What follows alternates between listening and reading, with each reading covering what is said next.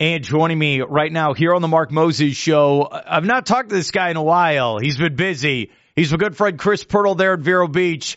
We got much to discuss. He wants to chime in on Championship Sunday. Chris, how you doing? Doing good, Mark, and you're right. We've got a lot to discuss. Well, on Facebook last night, you post this photo where you got a Detroit Lions polo on. What? How many teams do you root for, buddy? I can't keep up. Well, I've got a couple, Mark. I mean, I think you have to have some alternatives. Now, I have heard you say on the Mark Moses Show that, people should only have one team. And I guess I never got that rule book as a fan that says you're only supposed to have one team because you're right. I've got 3 or 4. All right. The Jaguars are number one in your heart, correct? Correct. All right. But then your son lives in Cincinnati, so you also root for the Bengals. But why do you root for the Lions now? Well, me, and I would imagine, Mark, if I had to guess, I think the same thing probably happened to thousands of other people in the summer of 2022 when Hard Knocks was on and they featured the Detroit Lions. So that would have been going into last season. It was a season the Lions came off of going 3-13-1, Dan Campbell's first year on the job in Detroit. But after that, you kind of felt like this was coming, Mark. There was some excitement brewing in the Motor City. There was so much excitement, I even found myself in Detroit for a game last year. That's how excited I was about this team. And here we are about 13 or 14 months later, and this team is on the verge of going to the Super Bowl. Is hell frozen over? Because that's what it sounds like to me. It really does. It sounds like it, Mark. But, this is no accident, Mark. This is a team now that is 20-6 in the last 14 months. And had it not been for somewhat of a questionable call by one of the referees in Dallas 4 weeks ago, that record would actually be 21-5 in the last 14 months. It would actually be 15-4 this season. And they would be hosting the NFC title game instead of having to go to San Francisco. Still, like I said, 20-6 in the last 14 months. I think that speaks for itself. What did you think of the Lions' performance then against the Buccaneers on Sunday? I was impressed because the Bucs were as hot as anybody. They were 5-1 going into the game. And so they were just about as hot as anybody. So I was impressed by that. And I was even more impressed the week before, even though they only beat the Rams by 1 point. I thought the Rams, another team that was really hot, I think they were around 5-1 in their last 6. A team that had, the rookie wide receiver with 190 yards that day. So I thought to beat the Rams, who were highly motivated and pretty healthy that day, that was also an impressive victory in my opinion. Do you believe in Mr. Goff, number 16 for the Lions? Yeah, I do believe in this guy, Mark, because Jared Goff, if they can get this done, and of course he's going home. He played his college football about 48 miles from the stadium in Santa Clara. He played his high school football about 48 miles from the stadium as well. And Goff now is looking to become only the 5th quarterback, Mark, just the 5th quarterback in NFL history to take 2 different teams to the Super Bowl. He's in some pretty elite company if this can happen. Peyton Manning, Tom Brady, Kurt Warner, and Craig Morton are the only other 4 quarterbacks to have ever done that. But a couple things I like about this Lions team, Mark. I think they have the best 1-2 punch at running back when you look at David Montgomery and Jahmyr Gibbs. I would challenge you or anybody else to name a team left in the playoffs with a better 1-2 punch at running back.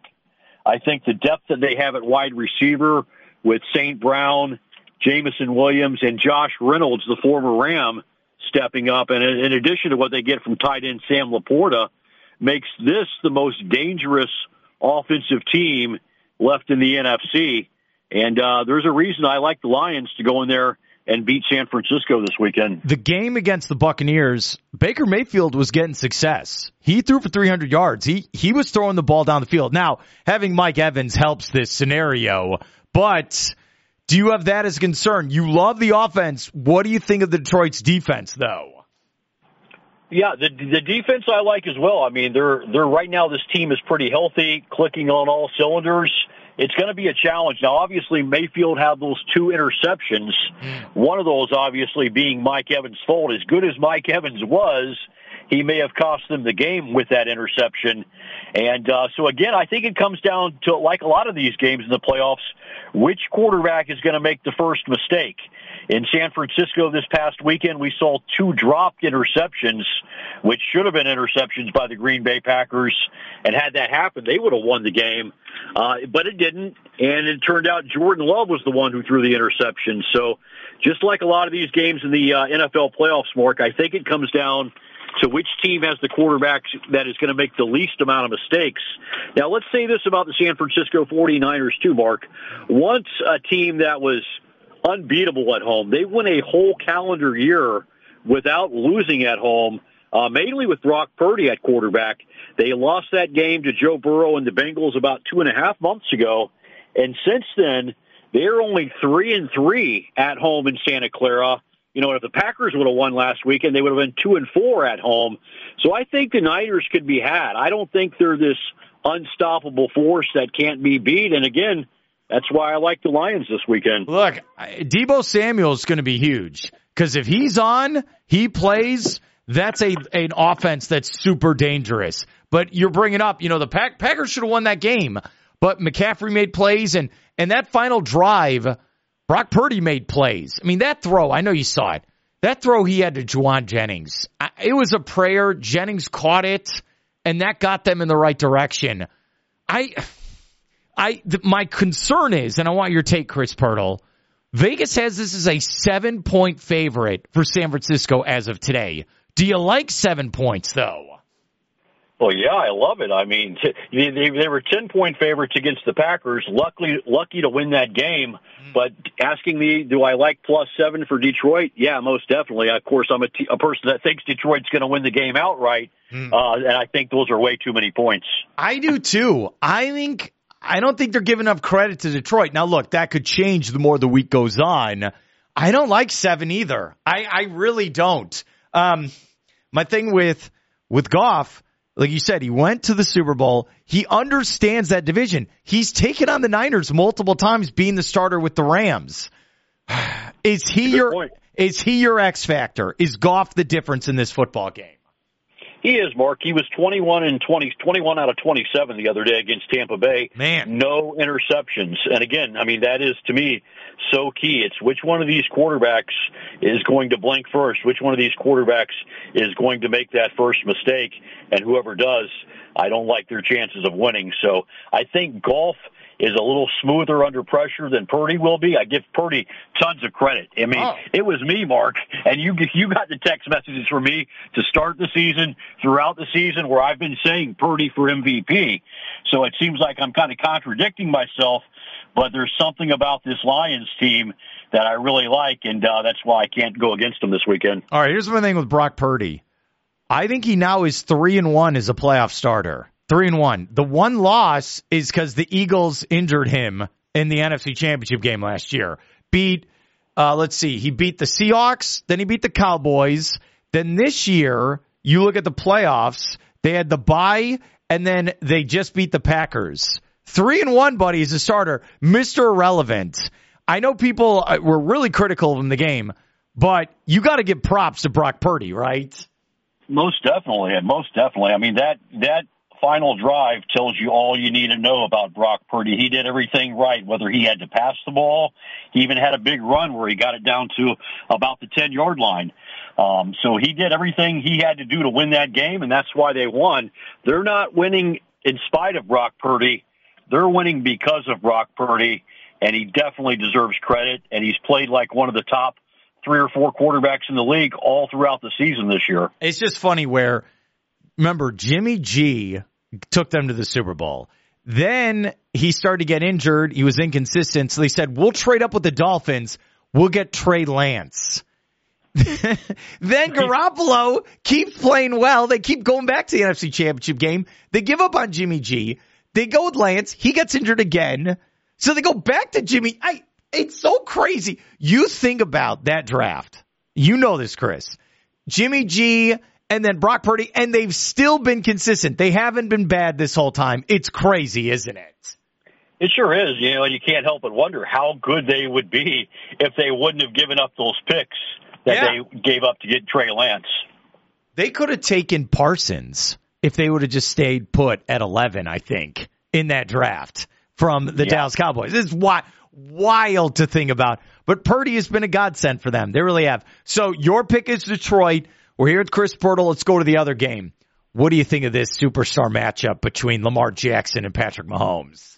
Man, this is about as good as it gets when you think about it, Mark. I mean, the Baltimore Ravens this year, obviously the most dominating team in the NFL throughout the regular season. I mean, it's not even close. You think about this, Mark. They beat the 49ers, Lions, and Dolphins by an average of 27 points. I mean, just cleaned their clock. It wasn't even close. Clearly the best team left in the NFL playoffs in terms of what they did in the regular season. However, the problem for Baltimore is they're playing a team that knows how to win in the playoffs. And that's where we are right now, obviously, is the playoffs. Mahomes and the Chiefs are 13-3 in the playoffs since 2018, since he basically started in Kansas City. He's only been beat by two quarterbacks in the playoffs, Tom Brady and Joe Burrow. But the problem for Mr. Mahomes, though, Mark, is if he loses this game, he's going to fall to 3-3 in conference championship games. That's not exactly Brady-esque. So there is a lot to prove for Patrick, as much as there is to prove for Lamar Jackson, who's only 2-3 in the playoffs, versus a guy who's 13-3 in the playoffs. You better believe there's a huge chip on the shoulder of Patrick Mahomes, because if you go 3-3 in conference title games, that's going to look pretty average. And again, a team that is driven, Mark, because you got to get that third chip to really be considered a dynasty. And with the rumors that Andy Reid may be on his way out, he's not going to coach forever. I think he's pushing 70 years old. It's desperate times for the Chiefs to get this done. As strange as that sounds, but for what they want to accomplish in order to become a dynasty and not fall to 3-3 in the AFC title game, you got to win this game. And Steve Spagnuolo knows how to dial it up on defense. It's going to be interesting. Okay, I'll put you on the spot. What are the Buffalo Bills then, where they've lost now 3 times in 4 years in the playoffs? An anti-dynasty? What are we going to call it? Right now, Mark, the most consistent thing in sports is the Dallas Cowboys having a good regular season, building up some hope for their fans, and then just totally crapping out in the playoffs. About the second most consistent thing is the Buffalo Bills. So, they're not too far behind. I'm still shaking my head. That was a disaster of a fourth quarter. I've never watched a game where, and I want you to get your take, the Bills feel like they've won. And I look at the scoreboard, I'm like, no, you're losing by 3. Is that the feeling you got watching that game? Yeah, it was so weird. They start that drive with 8 minutes to go, more than half of a quarter left in the game, and they're so worried about giving the ball back to Mahomes with some time to get down the field that they just totally go away from their offensive game plan. But, one thing that I got to give the Buffalo Bills credit for, and Sean McDermott, who's to me is a great coach, because before he got there, the Buffalo Bills didn't even have to worry about making the playoffs. That's how bad they were. But if you look at their skill positions, Mark, I'm not impressed with the running backs they have. I'm not impressed with your if Stephon Diggs is your best receiver, and I can't even tell you who, I guess Gabe Davis must be their second best receiver. I'm just not impressed with what they have at the skill positions. And until they can bring in some real talent, I don't see them winning many playoff games at all. See, this reminds me of the Buccaneers when late 90s, early 2000s, where Tony Dungy got them to respectability and they were making the playoffs and then faltering. And then they got rid of Dungy and they brought in Gruden.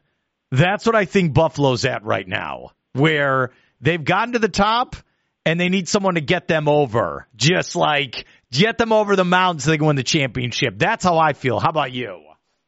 Yeah, I don't disagree with that. I don't know if you necessarily need to make a coaching change like the Buccaneers needed to make. One thing the Buccaneers changed is they changed their receiving corps. They brought in Keyshawn Johnson. They brought in Keenan McCardell. Yeah. And once they brought in those two guys, They won the Super Bowl. So a lot of it, to me, has to do with what you've got at the skill position. Now, coaching is a huge factor. I don't disagree with that. But I don't think Sean McDermott, the guy who took them basically from nothing to something over the past 6 or 7 years now, is the problem. But sometimes you have to clean house. Well, here's what I will say. Andy Reid was running circles around McDermott. He's just better. He knows how to win. McDermott doesn't. I feel bad saying that, but that's how I feel. My other analogy, because I know you're a big basketball guy like me, with Mahomes and the conference, we're starting to enter that zone where it's like Michael Jordan in the 90s, where the Knicks and the Hawks and the Pacers, they all had great teams, and then when it came down to it in the playoffs, Jordan would win. That's what it feels like with Patrick Mahomes. Is that fair if I go there? It's more than fair, Mark, because if you think about this, the Bills have beaten the Bills are 3-0 against the Chiefs in the last 4 years in the regular season. Yet they're 0-3 against the Chiefs in the postseason. And, Lamar Jackson, if they lose this one in Baltimore, he's 2-3 in the playoffs. Like I said, Mahomes is 13-3. If Baltimore loses this and he goes to 2-4, there's going to be a lot of questions in Baltimore. So, even though I don't know if that's fair because you're playing against Kansas City, you're playing against a team that is on the verge, if they win, and if they win the Super Bowl, of becoming a dynasty. So it's funny how it works, but I don't disagree with you, Mark. Some teams are built for the regular season, and some teams are built for the postseason, and obviously which one matters the most. We're here with Chris Pirtle. We're talking some NFL playoffs, so the game's coming up Sunday. You like Detroit. Who's your pick for this between the Ravens and the Chiefs? Kansas City. I said it before the playoffs started, Mark, and it's well documented on social media that I picked Kansas City versus Detroit. I think people also want to see the Taylor Swift versus Eminem battle, and so I've got Kansas City and Detroit. It's so I'm laughing because it's so ridiculous, but that could happen as well. It really, but will people care about Usher as the halftime show if Taylor Swift and Eminem are there? Yeah, and Mark, if it happens too, it'll give us a matchup of two number 3 seeds. Last year we saw two number 1 seeds face each other when it was the Eagles and the Chiefs. The previous year we saw a couple of number 4 seeds face each other when it was the Bengals and the Rams. So it's going to be interesting to see how this shakes out. I'd love to see 2 3s play each other, but it's going to be interesting. Wait a minute. I think last year was Eagles Chiefs. It was that 1-1. I think it might have been for the game. Yep, they both hosted the conference title games last year. Yeah, that's what that was. I have something to tell you. Ravens are winning this game. And you know why? Because I think it's time. I think we have to put Kansas City away for a couple months. With the Taylor Swift story, I'm rooting for Lamar Jackson on Sunday. But I'm with you. If Kansas City wins, I would not be shocked. After what happened last Sunday, I completely could see it where Kansas City wins again, but I'm all in on the Ravens. I got to go for it, Chris. It's hard not to be, Mark. I mean, like I said, not only did they win throughout the regular season, they just clobbered teams. And they clobbered Detroit by about 30 points earlier in the season. So it's hard to root against those guys, and it's hard to pick against those guys. Let's end with this here with my good friend Chris Pirtle. Did you see how Joel Embiid had 70 points last night? And then Karl Anthony Towns had 62. 2 guys, same night. Did you see this?